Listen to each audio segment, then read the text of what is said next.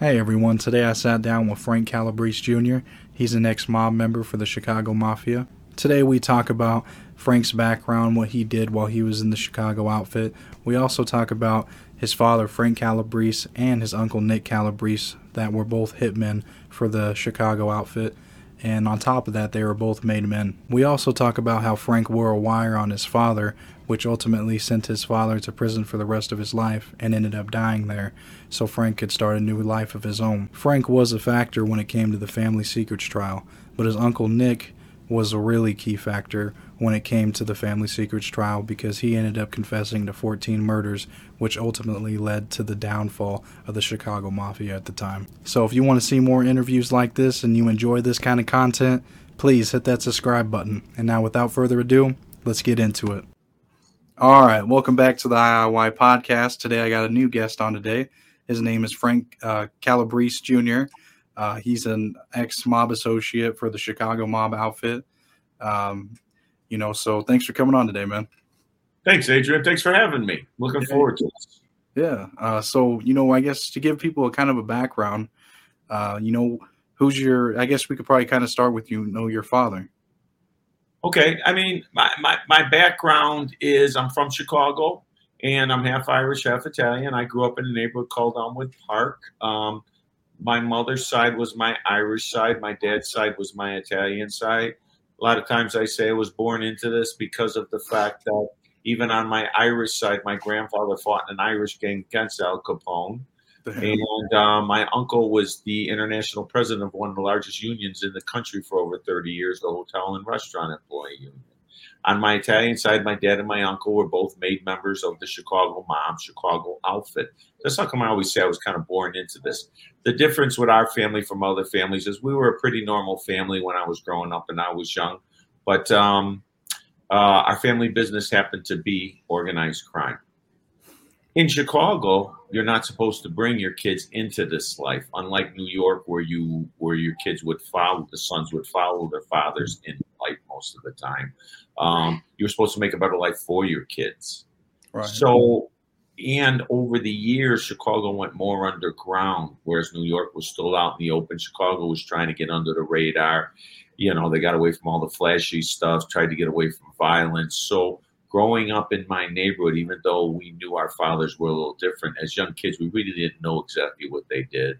So The Godfather came out in 72, Godfather 2 in 74, and started getting an idea in newspaper articles. But still, we never went up to our fathers and asked them. We were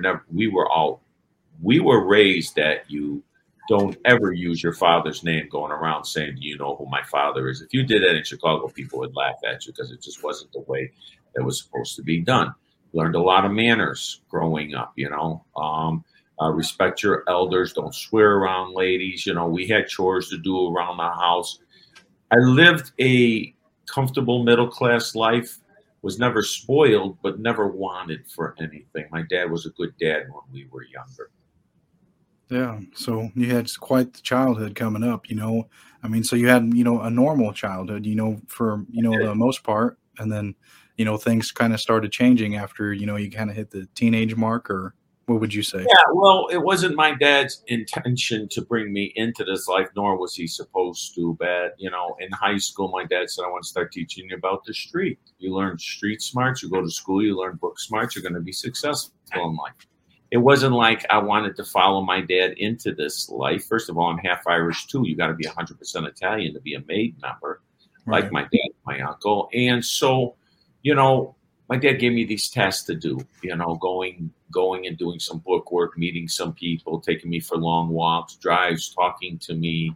And he's teaching me. And the more he gave me to do, the better I was at it. And the more he's seen of him and me and kept bringing me further in. My dad was a little bit of a control freak. He wanted to control his kids. He felt that if he couldn't control them and that they didn't need him, that he would that they wouldn't love him anymore. So sad. Damn. And so I wanted to go to. I was gonna say, did you know that at that time that that's kind of how he felt about the whole controlling thing, or did you have to grow a little bit to? It bothered us a little bit because no teenager wants to be controlled, having a curfew, doing all this stuff, And the big thing that really bothered us, what we didn't understand is myself and my two brothers all wanted to go to college. I went to a Catholic high school. I lettered in 2 sports. I won the Golden Gloves in 1980 in Chicago, undefeated.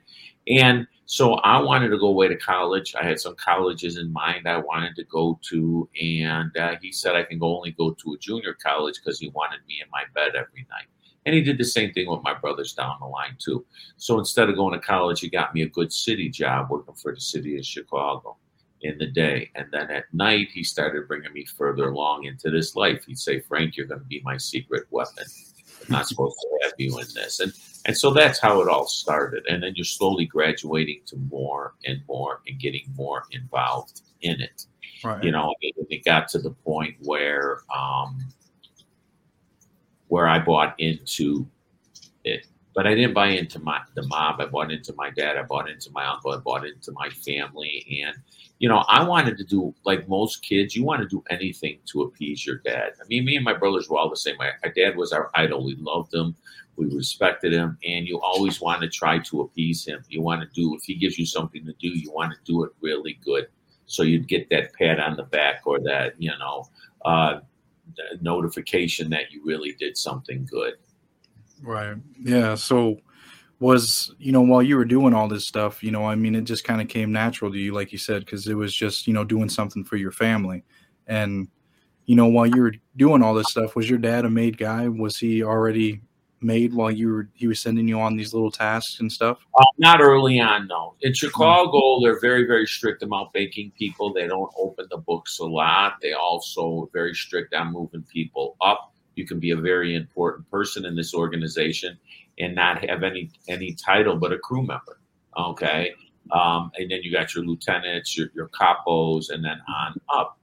Then you have a lot of associates, guys that aren't Italian, that are part of this organization. That's why they call it the outfit. And there were some guys like Gus Alex over the years, before my time, who was very, very high-ranking Greek associate that was very highly respected by the bosses and ran a lot of the mob. Wow. So, you know, but my dad, after I was into it, when I really got deep into it was in my 20s. I want to say around 23 years old. My dad came home from work one day and his adrenaline was going. He goes, we got to talk. They're always testing you, seeing if they can move you to the next level. Mm-hmm. Anytime we talked and it was important, we went in the bathroom, turned the vents on, the water on, in case of surveillance. And because there were times where people would actually see government guys holding these round dishes pointed towards our house a half a block away down the alley, probably trying to listen. So we were very, very cautious. And he says, remember I told you there's rules? Remember I told you no drugs in this life? Yeah. He said, well, we caught 2 guys tonight and we had to kill them. And he describes in detail how they blew them apart with shotguns. Damn. And he's watching the reaction to this. And my reaction was, this is my dad. If he says this is the way the street is, as crazy as it is, there's rules, and you don't follow these rules, you could get killed. So I understood that, and he knew I understood it because he was watching in my eyes. And so at that point, you know, I followed my dad and my uncle, but I never bought into the mob. I bought into family, like I said. And you know, I always tell people too, my story. Okay, I am not a victim. I bought into this. I made some bad choices at the time. You know, I never thought my dad would lead me down the wrong path or always have my best interest at hand. So I learned that later. But I did learn a lot of good stuff from my dad. What did you learn that was good? Smart. A lot of street smarts. A lot of street smarts that I use in a positive way. Yeah. Okay. Today, and it gets me ahead, you know. Simple stuff that most people use in their everyday life, you know, like judging truthfulness in a conversation. Ask a couple of questions you know the answer to for sure that you know they don't know. You know, a lot of stuff like that. You know, my dad was good at sit downs when two different crews were arguing. You go sit down with the bosses. My dad used to say, he'd say, you always let the other guy go first. He says, know your opponent, know what the guy's trying to get out of this, know the story, okay? And let the guy tell his whole story, sit there very patiently. Don't say anything, don't interrupt him. He says, and then when you go, You poke holes in his story, and he's going to start changing his story. Who are you going to believe? You're going to believe the guy changing his story, not the guy that sat there patiently. So, he said sometimes I'd sit down and lie through the whole thing, and I'd win. Just how we approached it. So it wasn't about the truth. It was about that. It was funny because when we went to trial, I knew my dad better than anybody, and when I had to go against him, I knew that he thought that courtroom was going to be like a sit down, that he did not study law. I studied law. I was intrigued with law. And I knew that was going to be my dad's one weakness. Know your opponent, is that he's going to go there thinking it's a sit down. And he did go in there and he did think it was a sit down. And it hurt him very badly with that attitude. Damn. So, you mentioned your uncle, and you said he was also a made member of the outfit as well. So, him and your father, they had a pretty good relationship, and as you as well. Yeah. We lived in a building in Elmwood Park that was a 3-flat with a huge addition. So it was all family that lived in there. So we were very close. Prior to that, while we were building that, we lived over by Reese Park, which was where Fullerton and Grand meet by Narragansett, where the old brickyard used to be. And my grandparents had a house there, and all the family lived in there too. So for a while, me and my brother, my younger brother, we both lived in there growing up for a little while. So the family was all close. My uncle had a high school education. He did go to Steinmetz. He volunteered for the Navy in Vietnam War, the radio operator, top secret clearance on the USS Enterprise. Damn. When he got out, my dad got him a job at the Hancock Building working as an iron worker. And he did that for a while. And then in 1970, my uncle followed my dad into the life as his assistant. We were very, very underground, as was the mob in Chicago. And a lot of people did not know our business, the extent of our business. So my dad and my uncle were very, very heavily entrenched in the mob.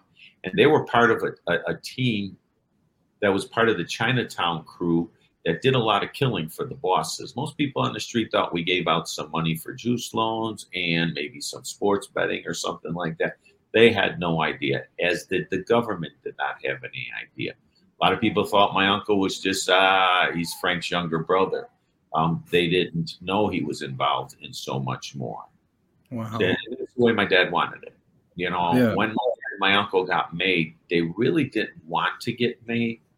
My dad's philosophy is I have total respect for the organization. He says, but I'm making a lot of money.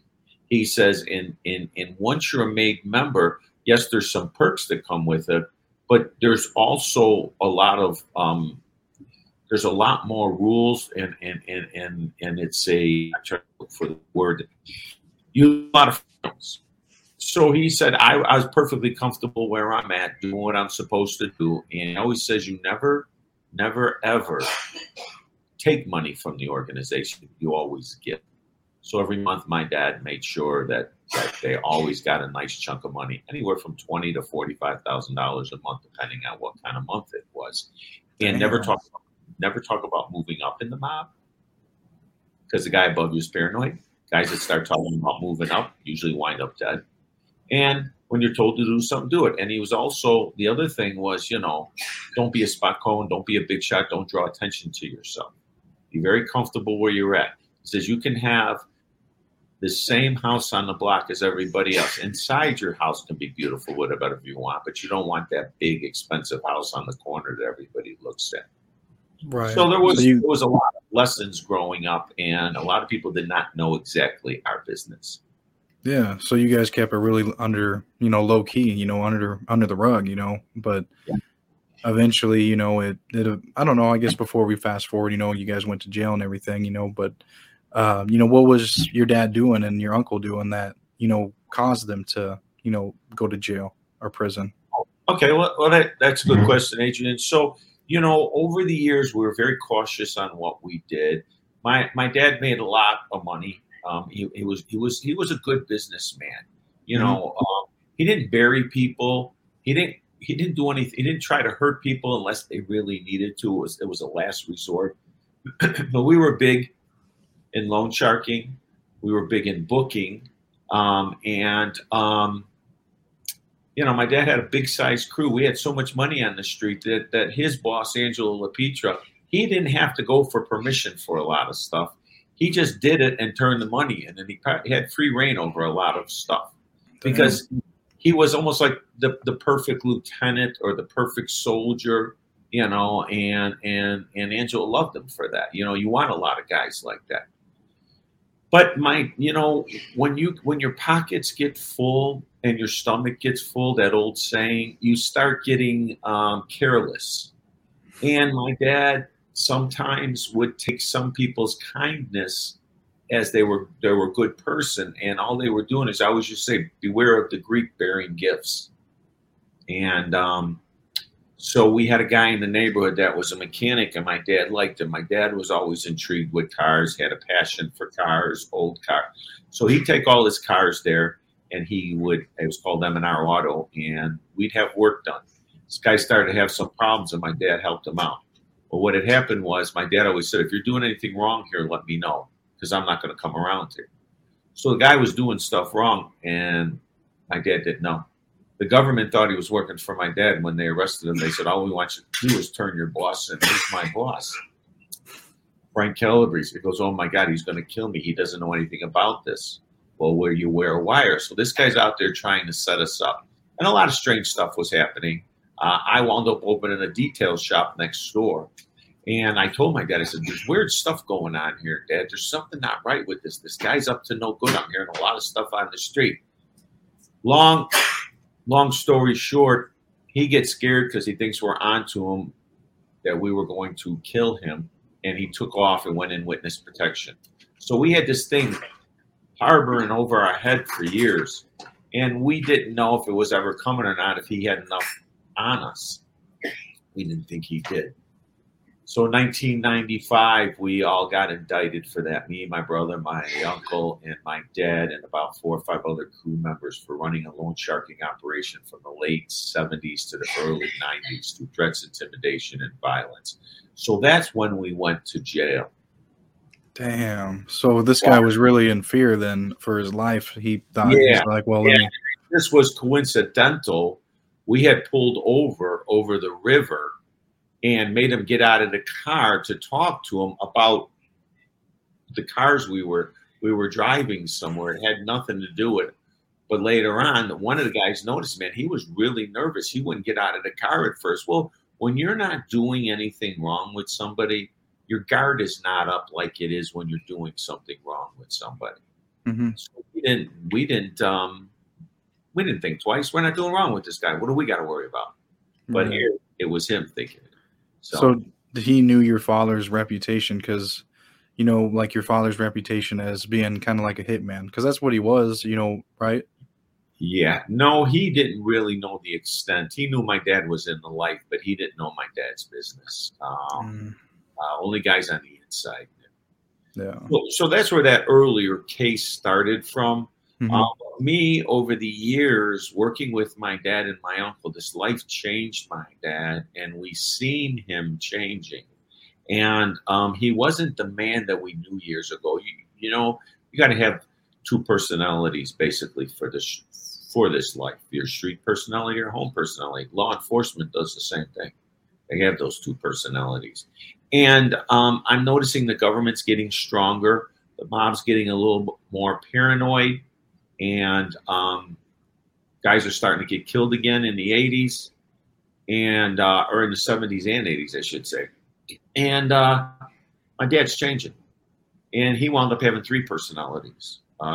His 3rd personality was a sociopathic killer. And would kill you with a rope and a knife. He'd strangle you. Then when he knew you were dead, he'd cut your throat from ear to ear. Some circles, they used to call it the Calabrese necktie, derived from the Sicilian necktie. And as family members, we've seen this man changing. More controlling, paranoid, manipulative, and violent with family members. We didn't know who this dad was anymore, and we feared him. And it came a point where I had my kids that I don't know if I want to be around my dad anymore. I think I don't want to be in this life. It's not what you told me. I've worked jobs all my life. I'm working a job. with the city of Chicago. I got side jobs going on, and I'm keeping busy because all my friends were legit because they were supposed to be. And, my dad was not an easy guy to say no to. So, he was giving me a hard time because he thought I had gotten married. I was having a couple of kids, and my wife was the wedge between us. Damn. He's getting mad, and he's trying to pull me back in, and he's getting very, very upset that I don't want to be around him anymore. So he knew that you didn't want to be around him anymore. Yeah. So he was actually getting violent with me, terribly controlling me, my brothers, my uncle, and my mother at one point before she divorced him, and it bothered me. I purposely keeping me away from my family, saying we got work to do when he didn't have no consideration for my family time too. And he'd control us with our money too. He'd hold our money. So when we were younger, we used to give him our checks. We'd cash them into him. He'd put them in bank accounts and say, it's all going to be yours one day. Now, out of the money from the check, what do you need and what do you need it for? When we were kids, we didn't think twice. Well, Dad, I want $50. I want to go get a shirt, this, do that, So you had to count to him for everything you were going to spend the money on. And, well, that's a lot of money. Why don't you go shop at Sears? Why do you got to go to the store where all the other people are, And what are you, a big shot? So it was always a major effort. And he kept clipboards with all our totals. And over the years, it went more and more. And then when we get into businesses, whether it was legitimate or illegal, the money we had coming, he'd put it on the list. He wouldn't give it to us. We became adults. We asked for it. Hey, can I get my money? Dad, I got a family now. I'm an adult. Oh, don't worry. It's all going to be yours one day. It's safe, So how long did that go on for with him? Until I was in my early 30s. Yeah, that's quite a long time. Yeah. So what happened in the long run story, I go more into this in my book, but I decided I don't want to do this anymore. I want to break away from my dad, and I want to go out west, California, Arizona, Las Vegas. I got these kids now. I don't want to put them through all this. Now it's about my kids, not about me no more. Things are getting bad. My dad's changing. So I can't go ask him. He owed me almost $300,000 that I accumulated them over the year. I couldn't go ask him for it. He's not going to, where are you going with it? Well, I'm going to leave. You're never going to see me again. So I did one of the most dumbest things in my life. I knew where he had money hid. He had a duffel bag in a hiding place that he never went to. And I went there and there was like 800,000 in there. And instead of taking my $3 and just leaving, I decided to take it all and fuel all these businesses and stuff I had on the street. It's crazy because over the years, my grandfather used to always say, and my dad's dad, money is your dad's God. He don't care about nothing but money. You touch his money, you're messing with his God. I know my dad's a killer. And instead of putting the money back, I took it all, kept it. Instead of going out west, I stayed, bought a house in the neighborhood. I was actually being a little bit careless and almost being like a Spock Cohen, a big shot, with the money. Things were going good, making money. I got some restaurants. He's not coming around. And all I'm thinking is, he knows that money's gone by now. He knows I earned it. So instead of putting it back and leaving with the rest, kept it all and stayed in the neighborhood. One day the doorbell rang and it was my dad. And, oh no, does he know about money? Long story short, it sounded like he was in a good mood. There's no way he can know about the money. I put the key in the security screen door, opened the door to let him in. He drags me out the door. My brother's in the background. He's got tears in his eyes. Oh man, this ain't good. He goes, you took my money. I want my money. Dad, a lot of that was mine. No, you know what? It's all mine now. I want it all back. I've been watching you. I know about your businesses and everything. I own your restaurants. I own everything. He says, matter of fact, I own your wife, your kids, your house, and you. Pour to me 3 times a day. I thought that was the end of my life there. Wow. And, and then, I tried getting this money back as quick as I could, and I'm doing a good job of it. And all I'm hoping for is, unconditional love. My plan was to get him all this money back and pay him at the restaurant extortion money. That's basically what it was. I'll give you a check every month, okay, in your name so you can show income. And that's my gift to you every month. Just leave me alone. Let me run my businesses and stay out of that life. That's all I was hoping for. Mm-hmm. I'm pretty much paid off. One day he called, son, it's about time. Let's talk. Why don't you meet me by the park? We'll go for coffee. I was so excited. I was elated. Finally, I get over there. We're hugging it out. We're talking. We're laughing. My dad is probably the nicest I've ever seen. He goes, well, come on, let's go for coffee. We'll take my truck. I hop in his truck. We're driving. We're laughing. We're talking about some funny stories that I was telling him because I hadn't seen him for a little bit. And he goes, hey, you got your key for the garage? I want to stop there real quick. I go, yeah. He goes, all right, come on. It was a work garage. It was kept stuff that was illegal, whether it was cars, weapons, anything that wasn't in our name. He goes, come on, let's go. So I walk with him. We're talking, laughing, and I go open the door, and I go in first. I hear the door slam. I hear some shuffling. I turn around. He's got me by the neck. He's got a gun in my face. He says, I've tried controlling you. You're uncontrollable. Oh, no, I just got set up. Anybody thinks they can't get set up, I'm telling you. They always say somebody close who's closer than my dad. He goes, you know, you're scary. You ain't got no fear. I'd rather have you dead than you keep disobeying me. Oh, no, he's going to kill me. My kids are going to grow up. They're not going to know where their dad is. They're never going to find the body. Excuse me. I started using trigger words. I was crying. I was grabbing him, trying to hug him, stay close, not break eye contact. Dad, I'm your son. I've been paying you. What's going on here? Did something happen? Please, my kids, don't do this to me. I'm sorry, Adrian. I got to take a drink of water. I have a little tickle in my throat. Good, man. Go ahead. Anyways, I got out of that garage, and I never thought I was going to, because my dad was the kind of man that never said, don't ever threaten somebody with a gun and not follow through with it. It'll come back to haunt you, I guarantee. So what made him let you go? I don't know. I couldn't tell you. I can honestly tell you. I don't know if something came over him, if he wasn't sure, but he was mad. He was mad. And he never told you what for? Yeah, he couldn't control me.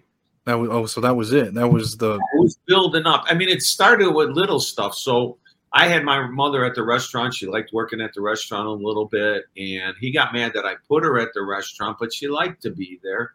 He got mad that I was paying her money, that I should be giving it to him instead. And one day I took off to spend some time with my kids because I had to answer to him 3 times a day. So I had my mother lie for me, and he found out, and that was the final straw. You got your mother lying for me. You ain't listening to me. He knew I didn't want to be around him, and he just had a bad day that day, I guess. And it was in his mind because he used to talk about another union official that killed his son. And he always used to say, he says, if my sons ain't going to listen, I'd rather lock them up in a pole in the basement and feed them 3 times a day. And then I know where they're at, or kill them. Kill him. He was big on this. If you disrespect me. If you said no to him, a lot of times he felt that you were disrespecting him. It was his way, and that was it. It was hard to convince him. He was very stubborn like that. So, I went back and got that gun. It was a little snub-nosed 38, carried it in my pocket. I walked around every day. I couldn't believe it. Damn, man. That's my dad anymore. So. And that was prior to, and I got these 2 little kids, and that was prior to the indictment in '95. So when these indictments came in, I honestly thought it was a blessing in disguise. I thought jail was my way out. I can use prison. I was doing a lot of things wrong. I wanted to straighten out my life. In the 80s, powder cocaine was socially accepted, only supposed to be habit forming. I started partying a little bit, but when I was on the street, you're always looking ways to make money. I couldn't believe the money some of my friends were making selling on a small scale, knowing it was a death sentence from the mob. If you're caught, I opened up my own little crew, started selling. My problem was the infamous line from Scarface, don't get high on your own supply. I started partying. I had a powder cocaine habit. And when I went to jail, I cleaned up, and I've been clean ever since.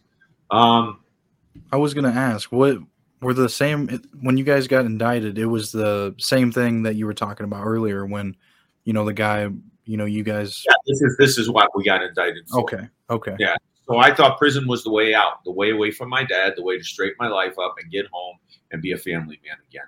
I still owe a few dollars, and I take care of it when I got home. Well, when we got bonded out, I got a lawyer, and I'm looking at 10 to 12 years if I fight and lose, and my kids are 5 and 6. I'm like, wow, that's a long time. She goes, well, there's a plea bargain. It's not cooperating. They're offering you 5 years, $125,000 fine. Jesus, my kids will still be young. Let me do that. Mm-hmm.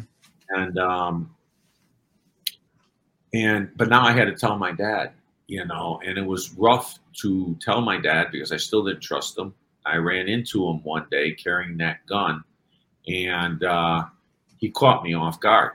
And I was at a cafe drinking coffee, and when I was walking out that back door, he stepped in front of the screen door, and I started reaching for my gun. He started reaching for his.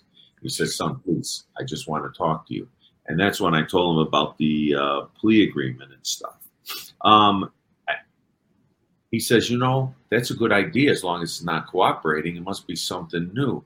Why don't you plead guilty for me so I don't have to go to jail? I'll call it even on the rest of the money you owe me, and I'll take care of your wife and kids the whole time you're gone. And I looked at him. The first thing I thought was, I could never do this to my son, but I'm going to do this because my family will be taken care of. I'll be done with him. When I come home from prison, it's probably going to be about 10 years, but I can get on with my life. So it's 35, 45, 47. I got my life back. I'll take it. I'll get healthy in there, add years onto my life. The lawyers told him there was no way that he can get off completely because they wanted him more than me. So he decided not to do it. Wow. You were really willing to, sacrifice 7+ years. 10 years. Yeah, just I needed to get away from my dad, needed to change my life, and I needed to take care of my family. So that's what I'm looking at. All of it is just business decisions of what's the best route to go. But the biggest thing, this black cloud over my life, is my dad. Mm-hmm. It's funny because years later, through tons of counseling and everything, and even government and everybody and family members, my cocaine habit, everybody kept saying it had to do with your life. It had to do with you escaping from what was going on in your life. I never looked at it that way, but I do a lot of volunteer work now, and I've never had the urge. It's embarrassing that I ever did it. So maybe there was some truth to that. Maybe that was my escape. I have my kids now. I have a lot of people that I'm close with, and I'm living the life the way I wanted to live it years ago. So, I'm happy. I got that second chance. Yeah, maybe you just didn't need to, after you weren't around it anymore, you just never really had the urge because there was nothing pulling you down, bringing you that kind of pain to think about every day, or you need something to cope with it. I mean, it's gone. So what's your problem? It was like an escape. It really was a feel-good escape that I got caught up into. And I learned a lot from it, though. What they say, it's not the mistakes you made.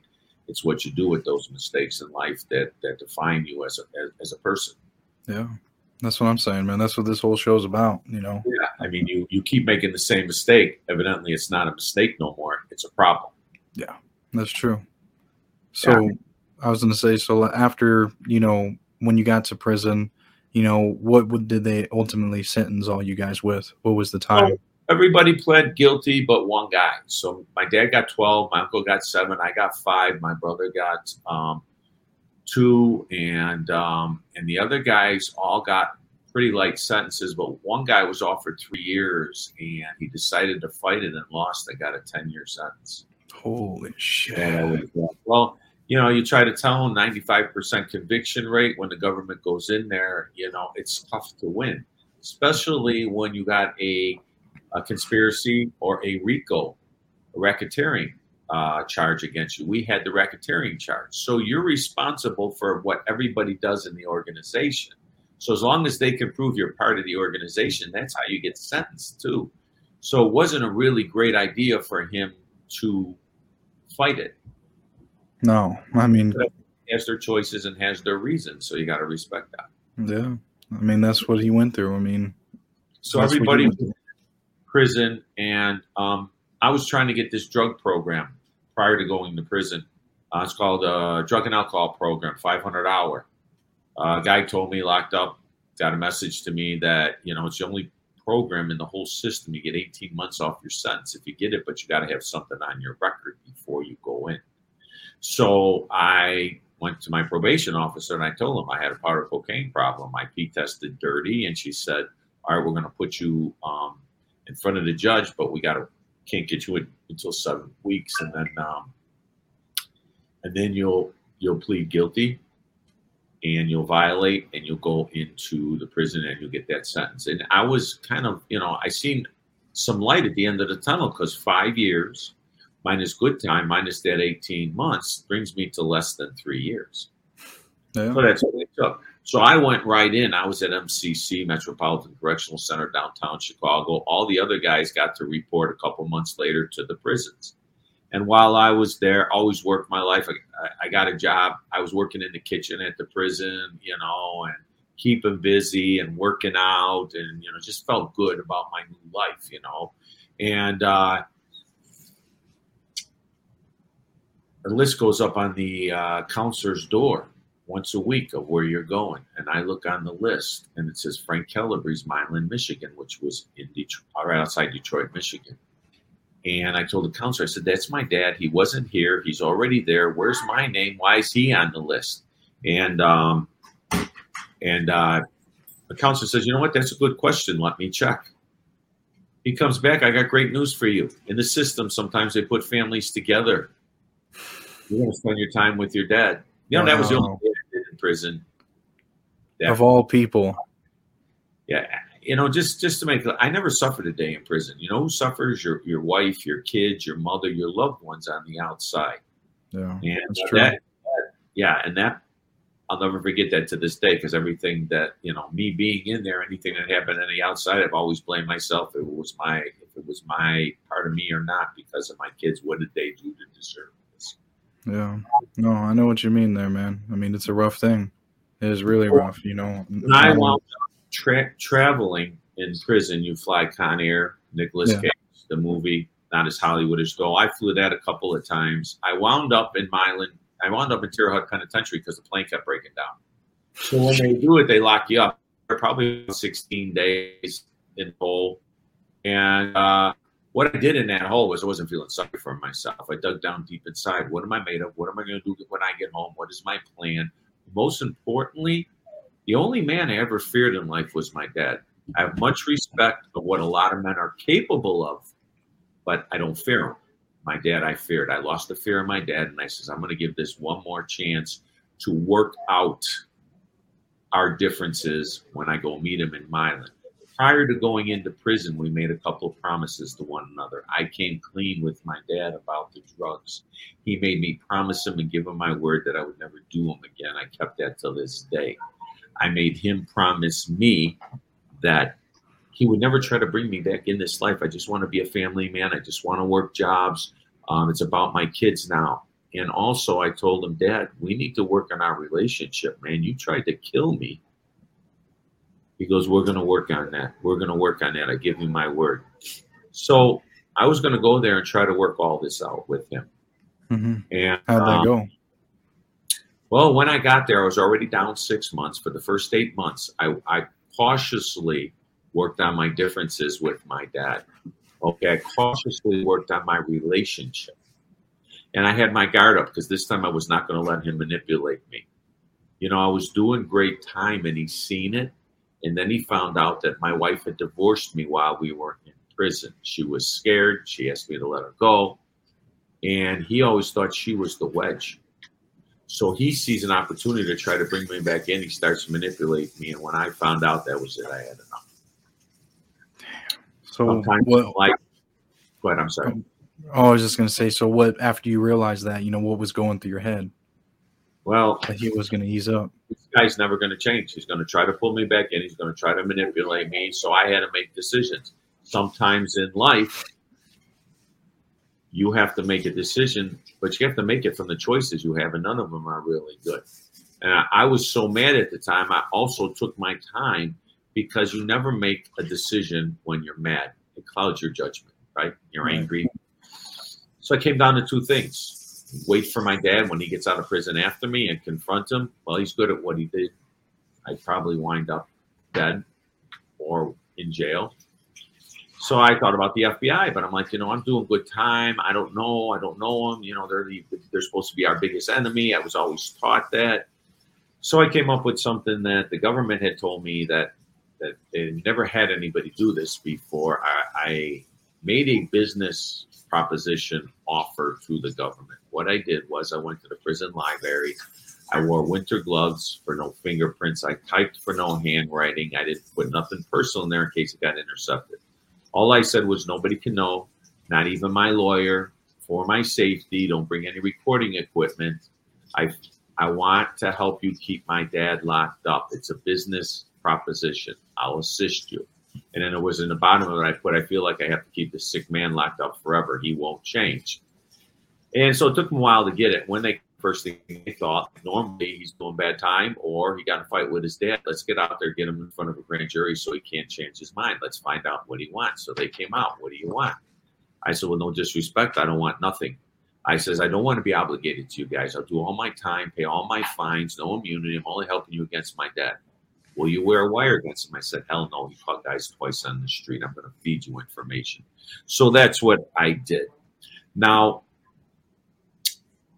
the prosecutor came out to talk to me. I didn't find out till years later why he did, but all he wanted to do is he wanted to see my mindset. Is this guy doing bad time? Is this guy mad at his dad? Is this a spur of the moment? Talked to me for 30 minutes. I found out years later, he went outside and he said, this kid's doing great time. This is not something that happened overnight. This has been 20 years in the making. Do not put him in front of a grand jury. Or we will not put him in front of a grand jury. He's finally realized who his dad really is. Damn. And I didn't want to wear wire at first because I said, I'll just feed you information. He's too smart for that. So what I did was I let my dad believe that I wanted back in with him. That's what he wanted. And that I had some issues with him. If we don't work out these issues, I'm done with you, even as a father. So that's the whole setup I had with getting my dad to start these conversations. Getting wired up was hard because of the fact that the government couldn't monitor me while I'm in the prison walls. There was too much concrete. So I had to get to and from this office without being seen. And if I was seen, I wouldn't know until I was dead on the yard. And when I left that office, agents couldn't monitor me. I came back either 1 to 5 hours or the prison alarm went off on the yard and I was dead on the yard. Jeez. So Yes. I got my dad to start talking was the fact that he wanted me back in. In one of the first conversations, he told me right off the bat, he goes, I'm glad we're seeing eye to eye now. I'm glad you want back in. In fact, you're going to take over the crew with my partner, Ronnie Jarrett, till I get home, but you're going to earn it. And it gives me the name of a guy who wants me to kill right away when I get out. That's all on tape. So what tapes ultimately led him to being put away forever? Did he confess to some crimes? Well, we talked about a lot of stuff. So what had happened was, when you want to get somebody to talk, anger, liquor, pit somebody against another person. I pit him against my uncle because my Uncle Nick was on the street. And some guys, hey, he's not paying for the crew's lawyers, his kids, telling everybody he is. So I went out. When I went out, I told my dad. He goes, what's your issue? I said, Uncle Nick. I pit him against my dad. I said, Uncle Nick told me that you killed an innocent woman in the Dauber murders. I go, Dad, I thought they don't kill innocent women. I don't want to be part of something like that. What? Why did he say that? That's not what happened anyways. It's a lie. She wasn't innocent, Frankie, and I was in a lookout car with Ronnie. But what about him in the half and half murders in Cicero? He killed this innocent guy. Did he tell you that? So my dad is just so mad he was reeling all this stuff off. But the biggest mistake he made, he was so mad at my uncle that he sent word out to another prison that he gave his blessing that he didn't think his brother was going to stand up. There's some problems going on and do whatever you got to do. And they tried to kill my uncle in another prison. They blotched it and my uncle started cooperating. Damn, that's all it took was that push. Yeah, and but these meetings with my dad, when we started getting into it, he was preparing me for the street. I hadn't been with him for a while. Who's in charge? Who you got to watch for? Who did that? All this stuff. Then we'd get in these conversations. And at the same time, we're working on our relationship, and also, I'm trying to keep him away forever. It was hard. I don't know, it's my dad.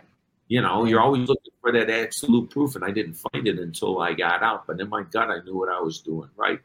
It came down to one of the finals recordings where the government had enough about my safety. I was supposed to go out in the yard and talk to him about about taking over and a lot of stuff. And the wires that they had for me weren't working. So they ran to the Detroit office. The next day, they came back with these wires that looked like they were from the 60s, with a jock strap and a metal box and these big, thick white wires. And I go, this looks like it's old. They go, it is. It's from the 60s. It was all we can find. You don't have to do this. I said, no, this is the only chance to get them. So I was wired up like a Christmas tree. And I went out there, and I mean, anybody lifts up my sweatshirt, I'm dead. My dad just got done telling me everything we needed to know and stepped into me, and he's trying to pull up my shirt to see a tattoo I just got. I stepped back, grabbed the shirt. I said, the guard's looking. I'll lose my job in commissary. Dad, I can't get your fresh fruit anymore. Show me tomorrow. And he walked away. And I was like this. The government had enough. I got transferred out to another prison because there was an 8-month waiting list at the prison I was at for the drug program. So a lot of guys would transfer to other prisons where there was no waiting list, and I did the same thing. And then I came home in 1999. Wow.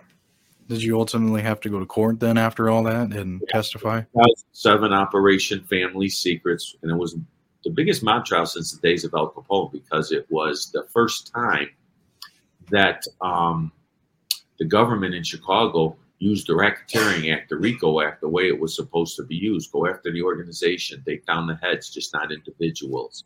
Rudy Giuliani did it years earlier in New York. It took down the heads of 5 families and a bunch of guys in the organization. Also, it was the first time my Uncle Nick, a made member, cooperated against the government, and he really decimated the mob. I mean, if you go all the way back to the early 1900s, there was a little over 1,200 gangland slayings with only 14 convictions.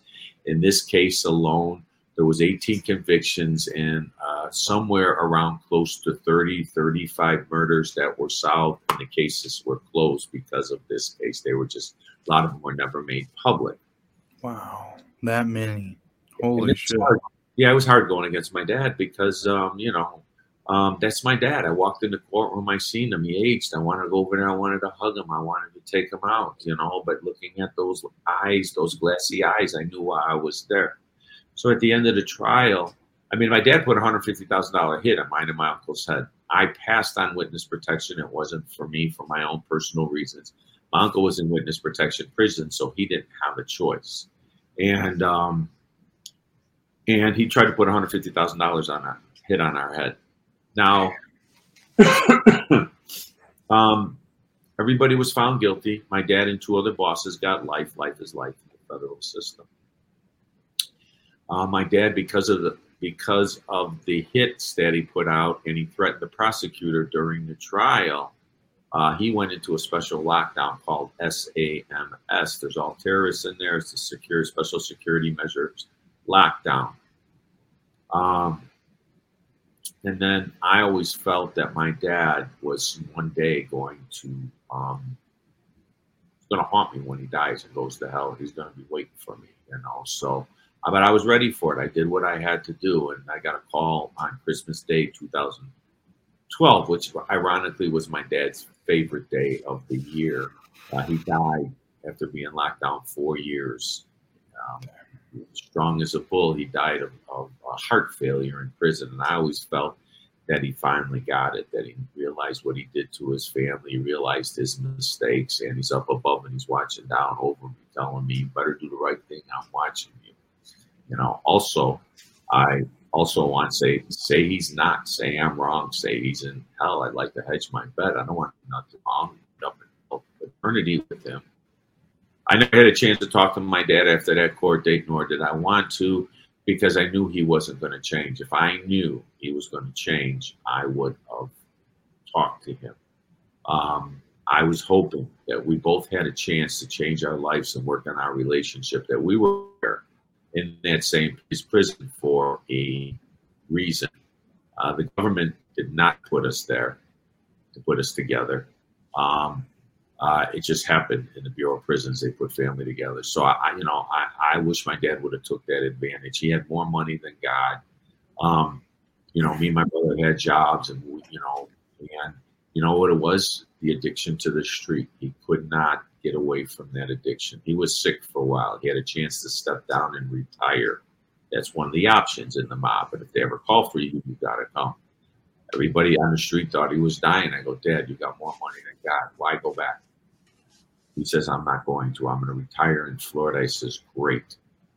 And one day he told me, he said, I'm going down to the neighborhood. I'm going to make sure everybody's in line. I had enough of this. And I go, Dad. He goes, no, this is my life. So he couldn't leave that life. Damn, man. But I'm sorry. I was just going to say, man, that's really something, like you said, it's really kind of an addiction somewhat, that you just really can't stay away from it, and he just could not at all. And, luckily you were able to get out of it. You constantly wanted to get out of this life, and you finally are now, and the life really wasn't for me. Okay. I like to work. I had restaurants. I love to cook. The problem was, when I was young, I won the Golden Gloves heavyweight in Chicago, undefeated. And my dad seen that I could handle myself. There was a bunch of instances. I didn't like violence, but if it was there and I had to protect myself or protect the people around me, I was very good at it. I still don't like violence. This life wasn't for me. If you say, I was so shy when I was a kid, I didn't want to go to birthday parties. I didn't want nobody to look at me. So I used to walk with my head down. But, I was good at what my dad gave me to do. And so he kind of pulled me in. And at some point, who wouldn't buy into their own dad? Right. You think he's got his best interest in hand. He's got your back. But the old dad, when we were young, he did. This life changed him. And I don't knock the life, because there's a lot of guys that live the life the way it's supposed to be. Make a better life for your family. They used it. It was lucrative.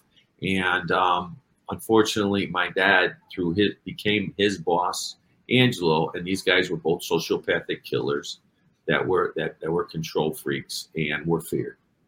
Damn. Yeah, it's just a bad mix altogether, and look what came about of it. He ended up dying in prison. No one wants to go out like that, and it's sad that it had to be like that, and go down like that, but you found your way out and you made it out, so now you're out here doing something positive and just trying to live your life and be with your family, just like. Say, why don't you get a job? I work 2 jobs sometimes. Okay. I've had consulting contracts at restaurants in Arizona where I helped them build the kitchen, where I helped them put the menu together. I've been working off and on for Marriott since 2008. Wow. Okay. I always work. So for anybody that thinks I don't and thinks I'm just sitting here, I work. I work 2-3 jobs. I hustle. The only thing I do is I hustle legally now. Good. And you got the book and you got the tour bus. Tell the people about that, man. Yeah. So I am doing tours in Chicago for the summer, private tours only, anywhere from groups to 2 to 5. If you have a bigger group, you call me. I can make arrangements for it. If you go on my website, is familysecretstours.com. I'm sorry, familysecretstours.com. There you go.